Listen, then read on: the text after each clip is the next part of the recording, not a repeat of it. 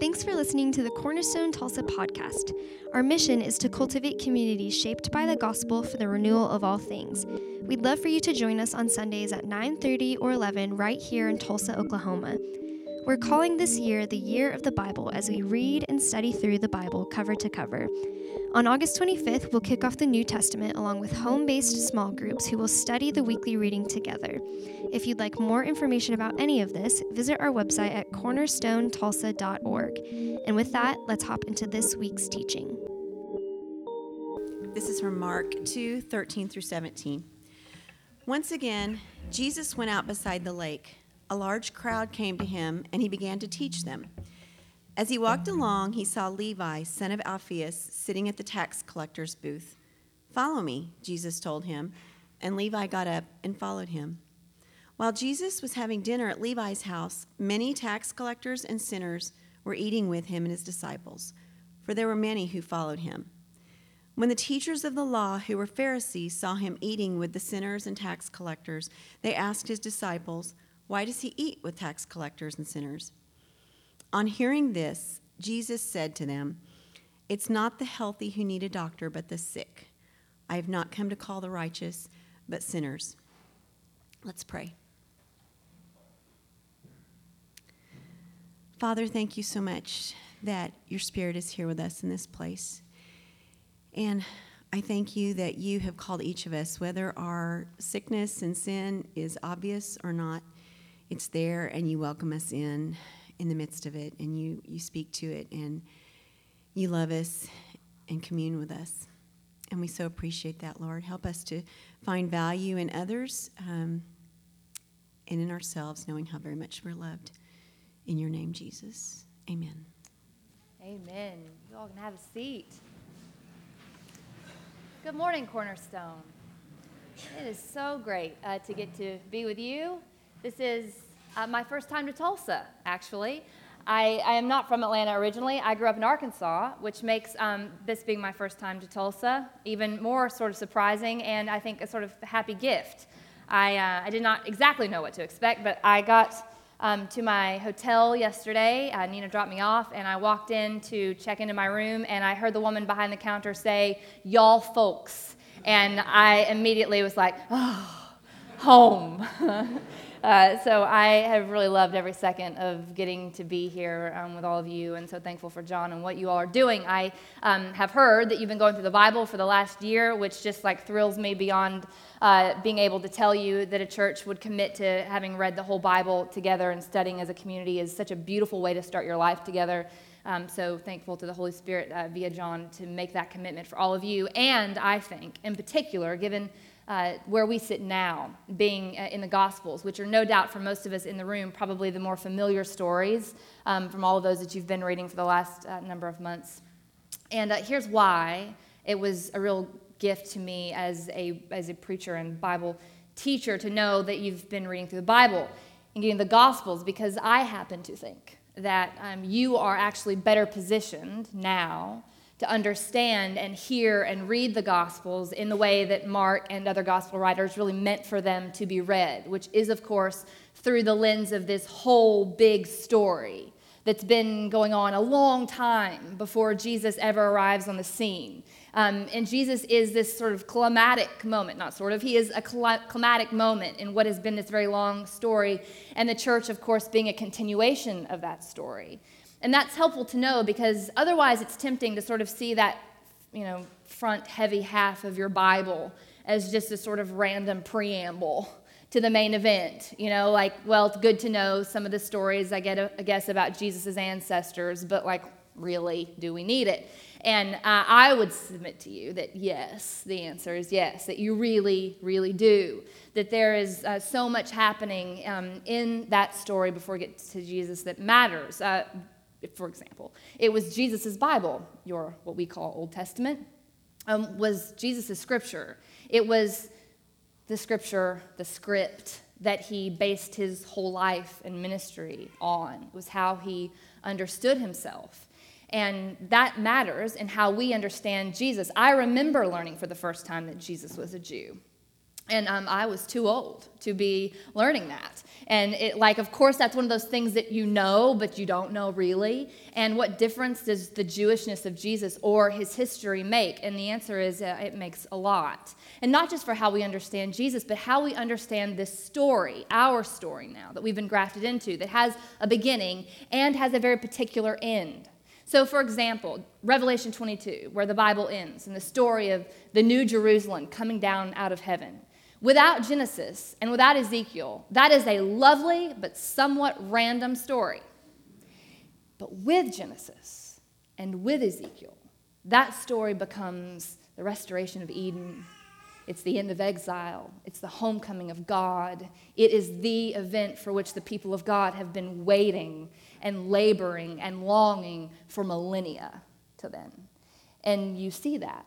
I think that's also true of the cross. You see it differently with that whole story that you've been reading now in mind. I think it's also true of the story that we just read, even in Mark's gospel. So what I want to do, before we jump into the story of Levi, because your invitation in reading the Bible gives me sort of a permission to do this, which is talk a little bit about the Old Testament story and Israel's story and how that shapes the way that we would read Levi's story, and make my case, as it were. So Mark's gospel begins, if you were to back up, we're in chapter 2, but you back up a few verses. Mark's gospel begins not with a birth story like Matthew and Luke, not with this pre-existent logos or word like John, but Mark begins his gospel with a quote from an Old Testament prophet. Isaiah is the prophet. And Isaiah's quote, if we'll go back and read it, but Isaiah's quote is the pronouncement, the announcement of the end of exile for Israel. Israel was, when Isaiah makes this announcement, in exile where? Do we remember? In Babylon. They've been in captivity there, exiled out of Jerusalem. Jerusalem's been ransacked, and the whole people of God, the unimaginable has happened. It was for Israel the end of the world. Israel finds themselves as exiles in Babylon under Babylonian rule. It was never supposed to happen, and yet it has.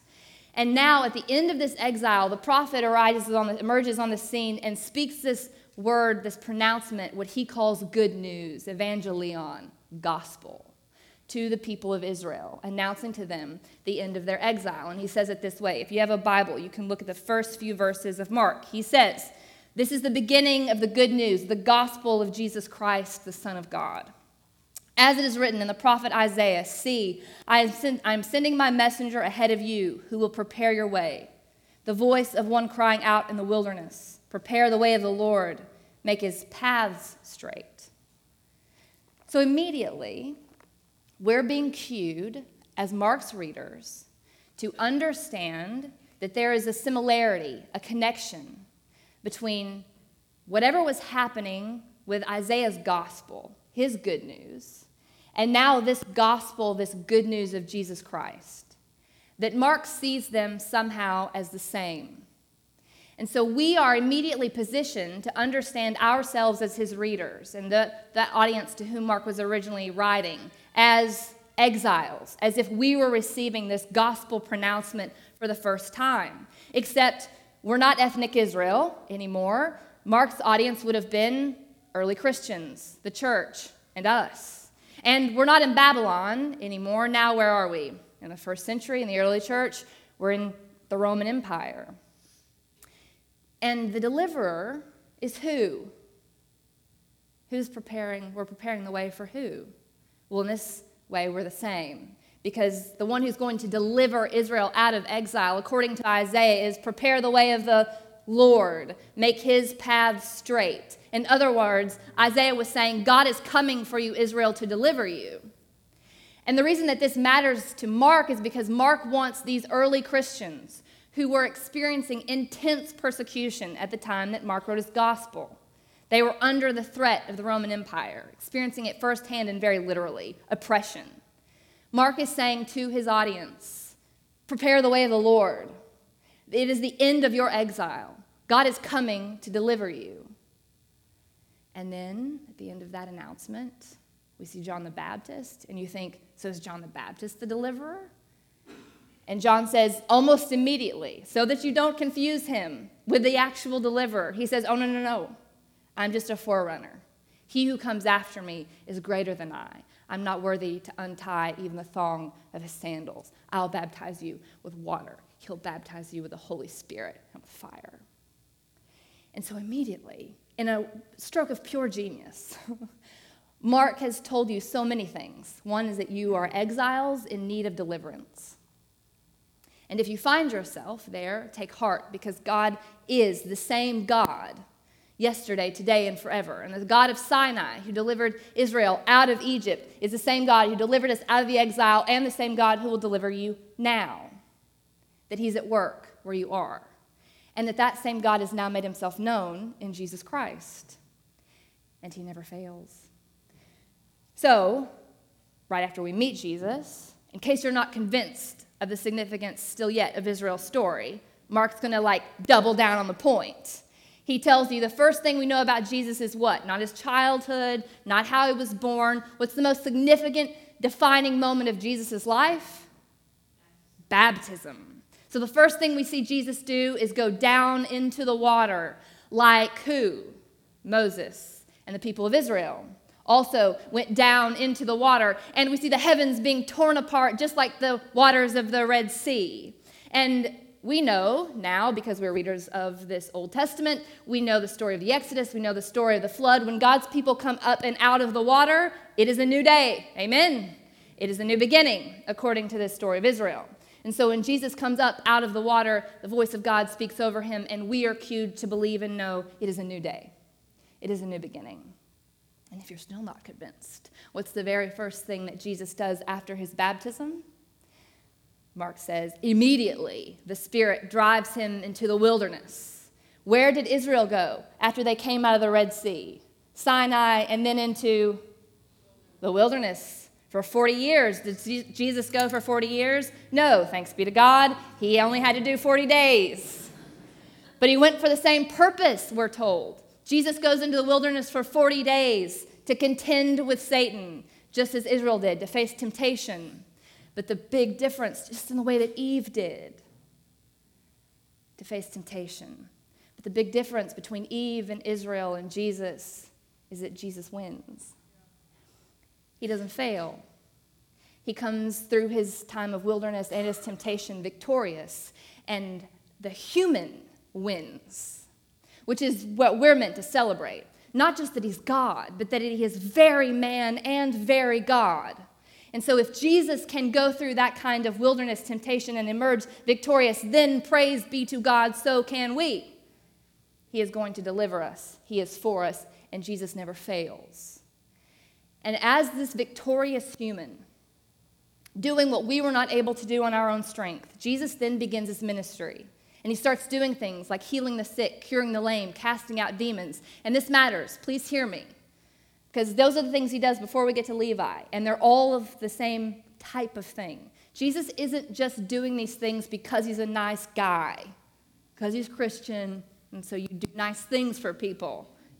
Like heal them of their leprosy. It was more than that.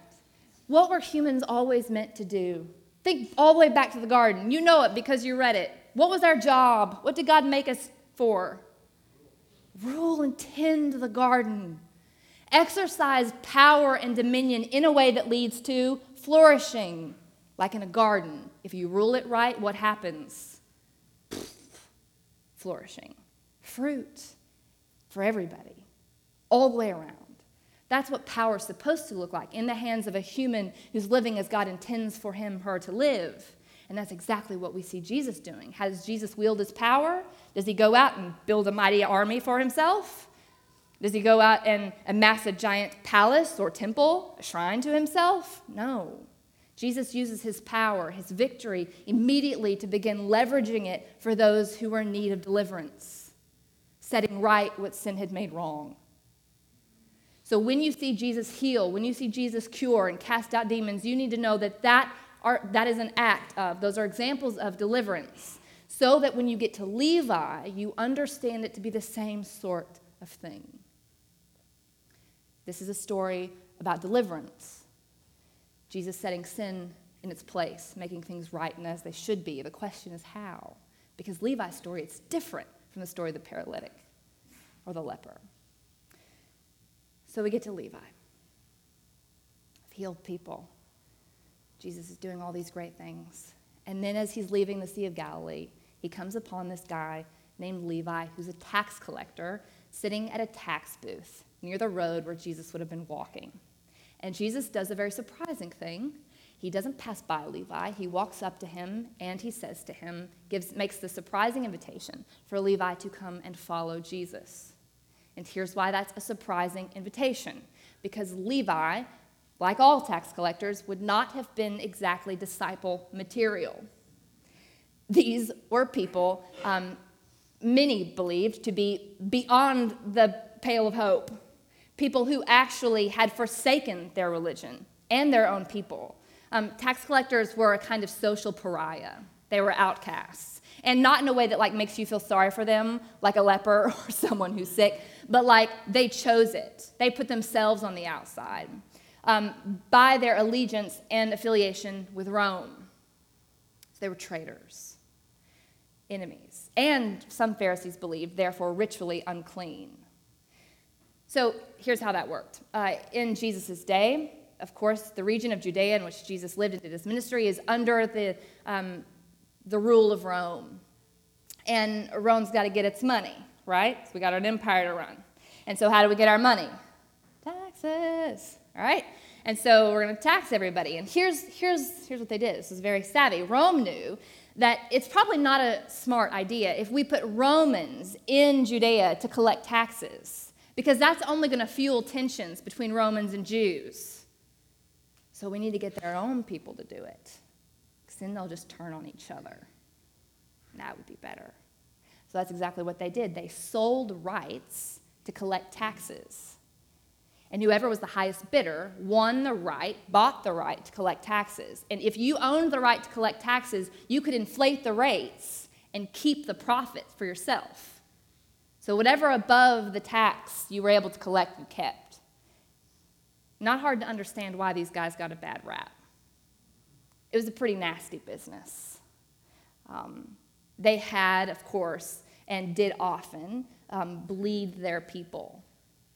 And people rightly thought, I don't want any part of that. Those are not the kind of people I want to be around. These are people who effectively valued self-preservation over every other allegiance. So if we're going to get right down to it, what was so bad about what they were doing? Well, they were selfish and they were greedy, in short. But what does that mean? Well, they valued self-preservation over every other loyalty to people or God or country. And they were colluding with an enemy in order to ensure that preservation and self-interest. So I'm going to take care of me, whatever I got to do it. And if that means I got to do a little side hustle with the Romans, then I guess so be it. But I'm going to take care of me. And people hated them for it. Now, here's what's so interesting about what Jesus does. Jesus walks over and he calls Levi, and everybody is aghast. Because at this point, including Mark's audience, that we would have been reading stories like, Jesus going and healing the blind person, Jesus going and healing the paralytic, Jesus going and casting out demons, and everyone was like, yes, go Jesus, deliverance has come. And then we get to this story about Levi and Jesus going and calling him, and it's like a record scratch. Wait, no deliverance for him. He is not someone who is in need of liberation and being delivered. He's the oppressor. Don't offer deliverance to Levi. So what is Jesus doing? I wonder if Jesus maybe knew that deep down, Levi's sin wasn't all that different from a sin that maybe we're all guilty of from time to time. Because who in this room can't relate on some level to at least the temptation to self-preservation at all costs? Or at least self-preservation with compromises. You know what I mean? Just little ones. Little compromises every now and then. Just little lies. or just things that maybe nobody has to know about, or, yes, I'm Christian, but, I'm also very cool, and so reputation to maintain. I'm also in my 20s, and I'm single, so, give me a break. It's 2020, virtually, after all. We all have our version of a tax collector, too. You got yours. We don't hate tax collectors anymore. We all probably have different people that we would feel similarly about. So here's an invitation. Maybe close your eyes or don't, but either way, imagine a person or group of people for whom it would be very hard for you to watch Jesus show mercy toward. They don't ask for forgiveness. Jesus just walks right up to them and says, "You want to be a leader in the church?" And you would think to yourself, "No." Not him. Not her. Not that kind of a person. I know who mine is. I know my group of people, and I know my person. Now I want you to imagine, what might you have in common with that person? For some of us, this is something as easy or superficial as who a person votes for or what a person looks like. But for others of us, it's very real and much harder than that, more complicated than that. It's a parent, someone who betrayed you, a spouse. So part of the exercise, I think, for Mark's audience, for Jesus' disciples on the day that he did this, and for us, is to do exactly that. Because I think on some level what Jesus was saying is, we hate him for making all of these compromises. We hate him for being a traitor. We hate him for selling out and colluding with the enemy. But is that really all that different from something that we're all guilty of on some level? Because I don't know what it's like to be the church in Tulsa. Maybe you all would say it's very different. But I sometimes wonder, I spend lots of days thinking, what is all that different about my life from the lives of my neighbors around me who don't consider themselves to be followers of Jesus? Is my life really all that different than theirs? We sing different songs, we read different books, we show up in different places for a couple of hours on Sundays, but outside of that, is there all that much difference? And maybe you would say, yes, there is. I like to think increasingly that yes, there is. Thanks be to God. But the point remains, can I really not identify at all with Levi's struggle? Or is it a lot more like me than I maybe would like to admit? And in this way, let me tell you, this is what's brilliant about who Jesus is. Because do I believe with all of my heart that Jesus intended to deliver Levi? Yes. But like killing two birds with one stone, Jesus was going to deliver Levi and simultaneously all the people who thought that Levi ought not to have been delivered. That's what makes it so genius. What Jesus was saying then and now, I believe, to us, to those who have eyes to see and ears to hear, is that spiritual blindness, the kind that would cause me or us to see so readily and easily someone else's sin, but not my own, that is itself a kind of oppression and even sickness. Do you see what I'm saying?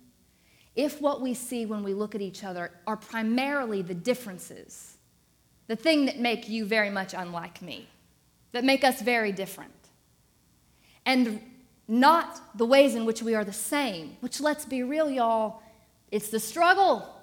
That's what keeps us, that's what makes us human. That's what makes us the same. I think Jesus knew at the end of the day there isn't a whole lot of difference between a Pharisee, a disciple, and a tax collector. We all human, we're all struggling with the enemy. And the enemy's not Rome, and it's not Babylon. It's an enemy, a very real enemy with a capital E without, to be sure, but it's also the evil within, who tempts me constantly with pride and greed and compromise. And the minute I forget that it is by grace alone and by God's mercy alone that I am able to be who I am, I have submitted myself to shackles. I have become enslaved to my own false sense of righteousness and security. And that's really brilliant. And I know it to be true. I've experienced it in my own life. There are a number of you, very likely, in this room who experience that kind of oppression. You feel yourself angry and bitter and frustrated, and you believe it to be someone else's or some other circumstance's fault. And please hear me. It probably is, or at least that's where it started. Levi's sin was real. Jesus knew it full well. He wasn't pretending that Levi hadn't done anything wrong. And there would be a reckoning for Levi, for sure. It's just clearly not the point. Because what had happened in everyone else's heart around Levi, Jesus was saying it's just as bad. Actually, the bitterness, the anger, the unforgiveness that then lives in my own heart as a result of someone else's sin is worse because I have enslaved myself. I have allowed someone else's sin to keep me captive to a hurting, to a pain, to anger and frustration that Jesus would set me free from. And y'all, this is not me preaching theoretically. I speak to you as she who knows. Forgiveness is not just something that we ought to do because we are Christian. Jesus said it is that sets you free. It is deliverance. To want for and hope for the Levi's of the world to be set free, because if I can't hope it for them, I can't really embrace it for myself. I have not. And there's a freedom on offer for us, I believe, in that. Jesus says if we keep looking at Rome or keep looking at Babylon and hoping that if we just could annihilate them and knock everybody else, our tax collector, if we could just get rid of all the tax collectors, then we would be who we're meant to be. We're never going to get rid of all the tax collectors. You're never going to get rid of all the traitors. You're never going to get rid of all the people who should be who they are not. You're never going to get rid of them. You can't run from them or be mad at them all your life because you're the one who suffers. You hurt. And this kingdom that we're a part of suffers and hurts in turn. Our deliverance is not just a one-time thing that Jesus did on the cross. It is available to me every time I have internalized hurt and pain and am in bondage to it. I get to appeal to that same cross and say, to the God of Sinai, our deliverer God, the great I am, and Jesus Christ, the risen King, who defeated death so that I could defeat my own unforgiveness and pain and bitterness and anger and hurt. That's the gospel for you. Jesus then looks at all these Pharisees who were snarky and frustrated about Jesus having extended this to Levi, and he says this really beautiful thing. He said, "Those who are well are not in need of a doctor. I did not come to call the righteous, but sinners." It is your pain, your brokenness, the thing in you that's not as it should be, that creates an opportunity for Jesus to be with you. Does that make sense? And if you can't see it or don't know it on a daily basis, what's not as it should be here, then what Jesus is saying is what he hears you saying is, I don't need you. I'm good. I'm well. You go tend to the sick. And that's really powerful for me That's really liberating to think that the thing in me that is not as it should be is the thing that facilitates, creates closeness and intimacy with Jesus. And if I were to say, I am not a sinner, that I am effectively saying, I do not need you, Lord, and God have mercy. It's not true.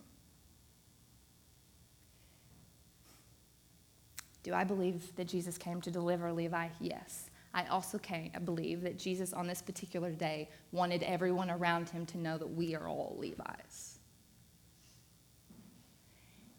And that he loves us the same. And that if it was you sitting at that tax collector's booth, he would walk right up to you and say, do you want to be a leader in my church? How about I make you a leader in my church? And you can author a gospel. How about we do that? That's the kind of deliverer he is. So if you would hope for, long for, need that kind of freedom, then there's an invitation. So here's what I would submit that we do. I'm going to be quiet for a minute. And I would like for you to call to mind your tax collector again. And with Jesus' invitation in mind, I would like you to hold that person or persons in your mind and say, Lord, heal our pain.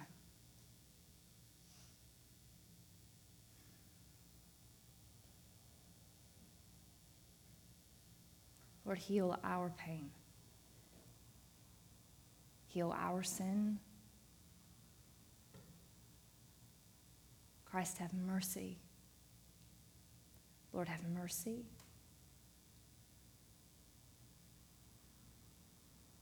Christ, have mercy on me, a sinner.